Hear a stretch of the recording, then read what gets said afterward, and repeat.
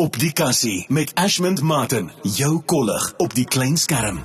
Dis alweer tyd vir Op die Kassie en vandag gesels ek saam met 'n ongelooflike mens. Sy is 'n triple threat, as ek dit so kan noem in my eie woorde. Sy is 'n ma, sy is 'n televisieaanbieder, radioaanbieder, aktrise en natuurlik gesels ek van die pragtige Eloise Cupido. En ek gesels met haar oor daardie fantastiese karakter Rose, wat natuurlik op Diepe Waters maandag tot donderdag te sien is op kanaal 144. Eloise, hoe gaan dit met jou? Kykie, ek het myself nou amper nie herken ek met daar is. Die inleiding gee nie, dankie, jy is heeltemal te geld, dit is baie lekker om met jou te vertel is. Dankie dat jy tyd geneem het om hier saam met ons te gesels op die Kassie. Ek wil net by jou eerstens weet, 2024, hoe hanteer hierdie jaar jou sover? Sover is ek geseënd, gesond en geliefd. Man, ek love it, and blessed and booked and busy, nee? Verstaan jy?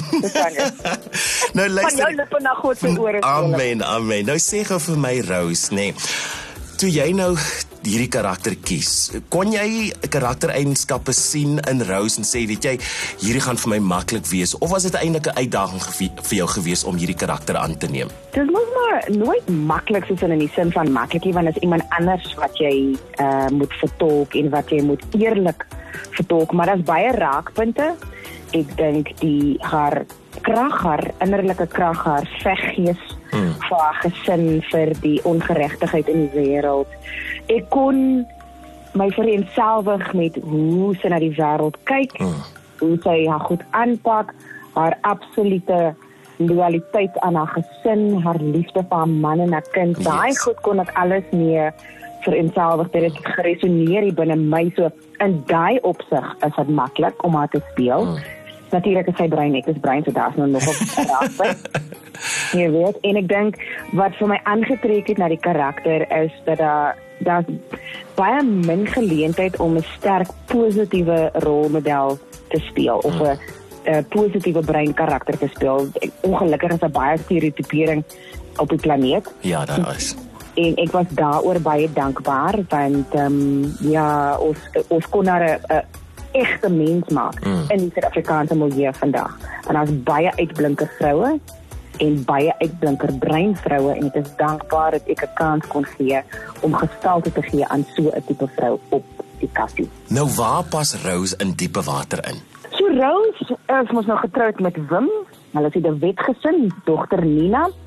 Hulle ken mekaar al van universiteit af, Rose en Wim, en Nina is natuurlik verbind aan die Swartse nou, nadat sy by die klub aangesluit het, dus hy daar vir hulle swem. Nou is sy ook nog klaar met skool in hierdie kant van die saak, hierdie tyd van die reeks, en so ons is een van die hoofdfamilies, maar ook nie die kernfamilies. Half op die kant, maar ons kom die hele tyd in en uit, hy is 'n menseregte prokureer, en Wim is natuurlik Wim, en hy het gereeld met die kind by die swembad gewees, so ons lewens is so verstrengel deur die van die Swarte, en daar's 'n klomp slaggate waar in geval is. Nou, jy het nog gepraat natuurlik van Wim. Nou, Wim, as ek dit nou reg het, Wim se jonger sussie, as dit nou Lucy het, mos nou onlangs teruggekeer, né? Nou, hoekom sal dit nou vir Rose ontstel? Ash, jy weet mos, elke familie het sy geraamtes, elke familie het sy goed wat mettertyd uitkom, daai goed wat ons nie van praat nie, maar wat 'n direkte impak op die gesin se gesondheid het. En ek dink uit haar absolute begeerte, want ek dink wat nou uitkom na 'n jaar of na die eerste reeks, is die stryd. En enigiemand wat al ooit aan iets verslaaf was, sal weet, dit is nie noodwendig die verslaafde wat ly nie. Dit is die gesin rondom hulle. En ek dink vir 'n vrou om 'n man deur daai worsteling te sien gaan, om te help om weer op sy eie voete te staan, sy eie menswees en manwees weer terug te kry, dan is daar enige bedreiging vir daai stand van sake, is onaanvaarbaar, want die prys is te hoog. En ek dink dis wat vir Rose nou op die spel is. Sonder om dit weg te gee, maar net so 'n klein bietjie, jy weet, vir die kykers, jy weet, verder tussen Rose en Lucy, wat kan 'n mens verwag? Gaan die vonke bietjie spat? Ek dink wat die kykers na kan uitsien, is die tweespalt tussen familie, en dan daai familie wat so toksies is, en so verwoesting sy, dat 'n mens die besluit maak om hulle af te sy. Daai hele geveg binne beide Lucy en Rose gaan natuurlik moet ontlont word en dit kan hulle na uitsien. Ek dink die kykers gaan hulle self kan sien, want ongelukkig is hierdie nie uiterste omstandighede. Hierdie is algemeen. Hierdie is wat baie huishoudings baie familie. So mense gaan sien hoe hulle moontlik vrede kan maak sonder om noodwendig al die deure oop te los.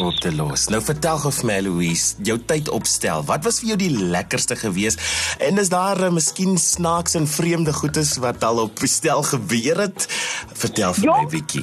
Jy weet wat gebeur op die stel, bly op die stel. Dus daar is ook interne loyaliteit. Wat ek vir jou kan sê, is wat my ook aangetrek het na hierdie produksie, is die kaliber van die hoofkarakters. Die akteurs wat die hoofkarakter speel. Toe ek gesien het wie's op die lys, toe gaan ek, yes, ek is in. Die Nadia Valsekens, jy het vir Justin Strydom daar, jy het vir Tracy Oliver, jy het mense soos Riandy Gray en Stephanie Baartman. I mean, come on, ek noem nou hier die room van die room wat hierdie tipe genre betref en akteurs in ons land wat vlijmskerp is, vuurwarm. En wat gebeur wanneer jy jouself omring met mense van sulke uitnemende gehalte, is jy kan nie help as om ook te styg nie. En dan moenie ons crew weggooi nie. Die mense wat ons toelaat om met vrye teels oor die afgrond te hang en te vlieg elke dag. Onder Gert van die Kerk se leiding en Liefde wat so onlangs by ons aangesluit het as ons regisseurs.